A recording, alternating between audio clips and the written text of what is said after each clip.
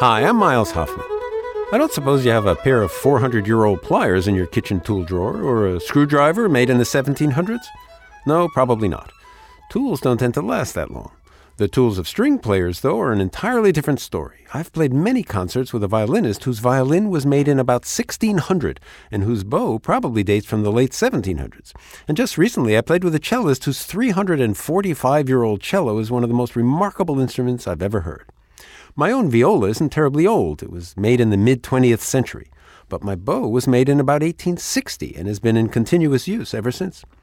Sometimes in rehearsals, I look around at my colleagues' instruments and bows and think about how far these old tools have traveled, in whose hands, and how much great music they've played, and I just can't help smiling. This has been A Minute with Miles, a production of South Carolina Public Radio, made possible by the J.M. Smith Corporation.